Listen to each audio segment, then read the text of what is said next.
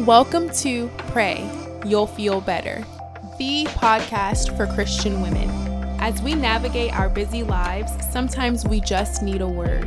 Whether it's a little bit of encouragement or motivation, and a little bit of tough love sprinkled in there.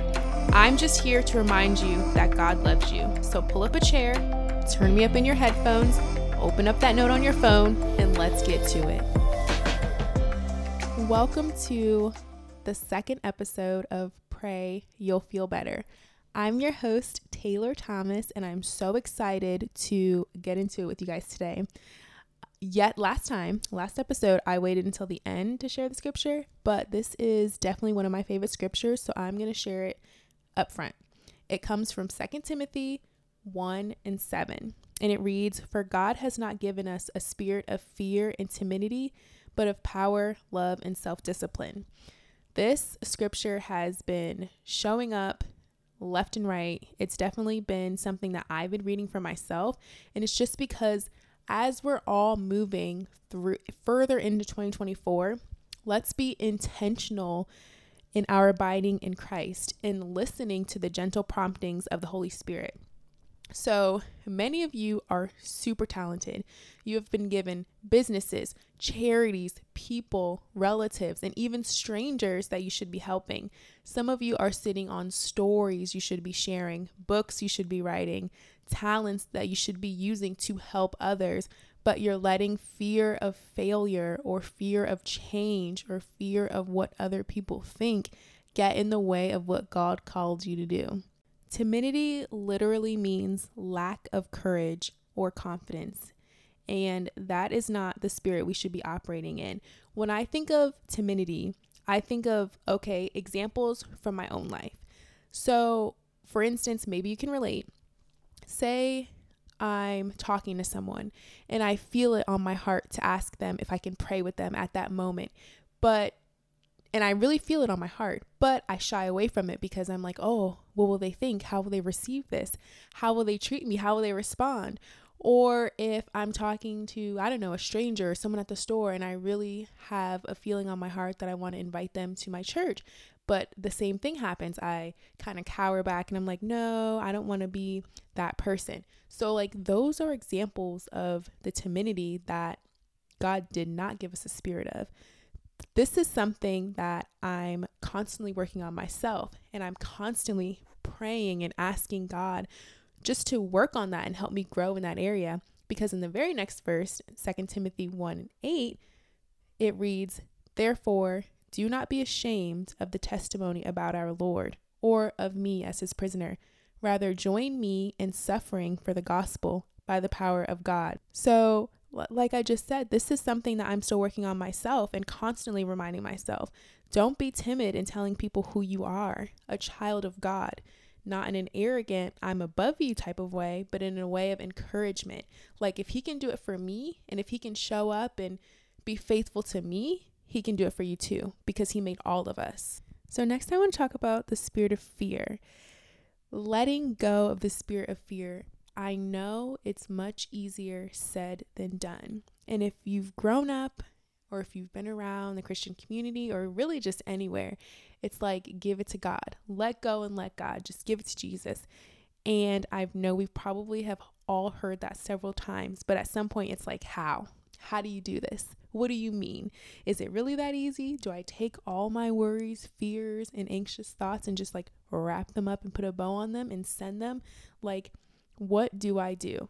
So what I've learned over the years is that most of our fears are created in our minds. We create these sometimes legitimate, but most times hypothetical situations or scenarios that produce the very real feeling of fear. And what has helped me is praying to God. Ask him what you should do. Ask him to quiet your mind. Ask him to take on the burden. Ask him to help you sort through these fears, get to the root of where they're coming from so you can deal with them. Also, you can never, ever go wrong with reading the Bible. When you read the Bible, you learn much more about God. You learn how much he truly loves you. You learn all the wonderful things he thinks about you. Then when you read it, You can recite it, you can believe it, you can begin letting go of those fears and trusting God. So enough about all of the spirits God didn't give us. Let's talk about some of the spirits He did. The first one is power. God has given us a spirit of power. So my first thought is having the ability to do whatever you want, whenever you want. But the actual definition of power is the power to do something or act in a particular way, or the capacity to direct or influence the behavior of others or the course of events. Hence, you have the power over your life. You have the power to change what you don't like and add more of what you do like. You have the power to be a blessing to someone, to show them that God is loving and caring through your actions. You have the power to bring people closer to God. And I kind of see this sometimes. Do not sell yourself short and say, no, I don't have the power to change anyone's life or to bless anyone or to bring them closer to God because I don't have a talent. Like I don't have the gift of singing or music. I don't have the gift of public speaking, or I'm not good at praying for people. That's not true. We all were placed here on earth with gifts given to us by God. You may not know what it is. You may not have fully tapped into it or fully developed it, but being kind to someone is the power of bringing someone closer to God. Showing kindness, showing love, smiling at people when you walk by, all those things have the power to change the lives of others because we never know what someone else is going through. So being that kind friend or just that kind, considerate stranger truly does go a long way. Next up is love. Love is the foundation of what Jesus came to exemplify. That is the main reason we are here on earth, to love one another. Matthew 22:37 through 39 reads, Jesus replied, "Love the Lord God with all your heart and with all your soul and all your mind. This is the first and greatest commandment, and the second is like it. Love your neighbor as yourself. All the laws and prophets hang on these two commandments." Showing love to others doesn't have to be this huge, grand spectacle filled with gift giving and all these things. It could be as simple as sending a text to someone you haven't spoken to in a while, letting someone cut in front of you in traffic, just small little things that show people that you love them. Just taking the time out to make people feel valued and respected and just that they matter. And I know some of us have probably been through things, probably been betrayed, hurt, and maybe we've hardened our hearts a little bit to giving and receiving love.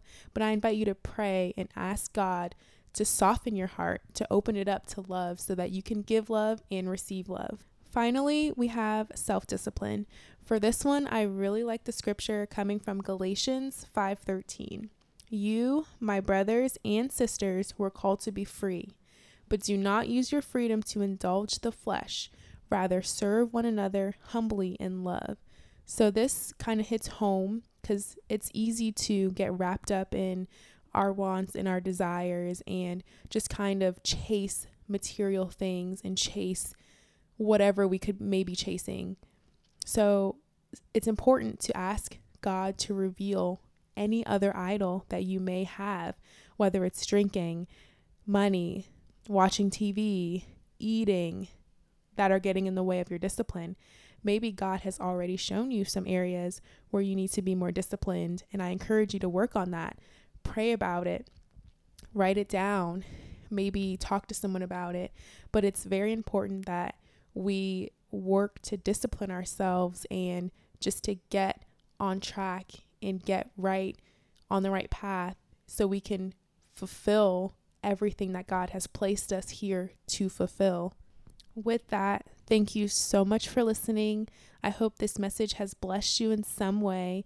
And if it has, please leave me a 5-star review and send this episode to someone you care about who you think would be blessed by this as well.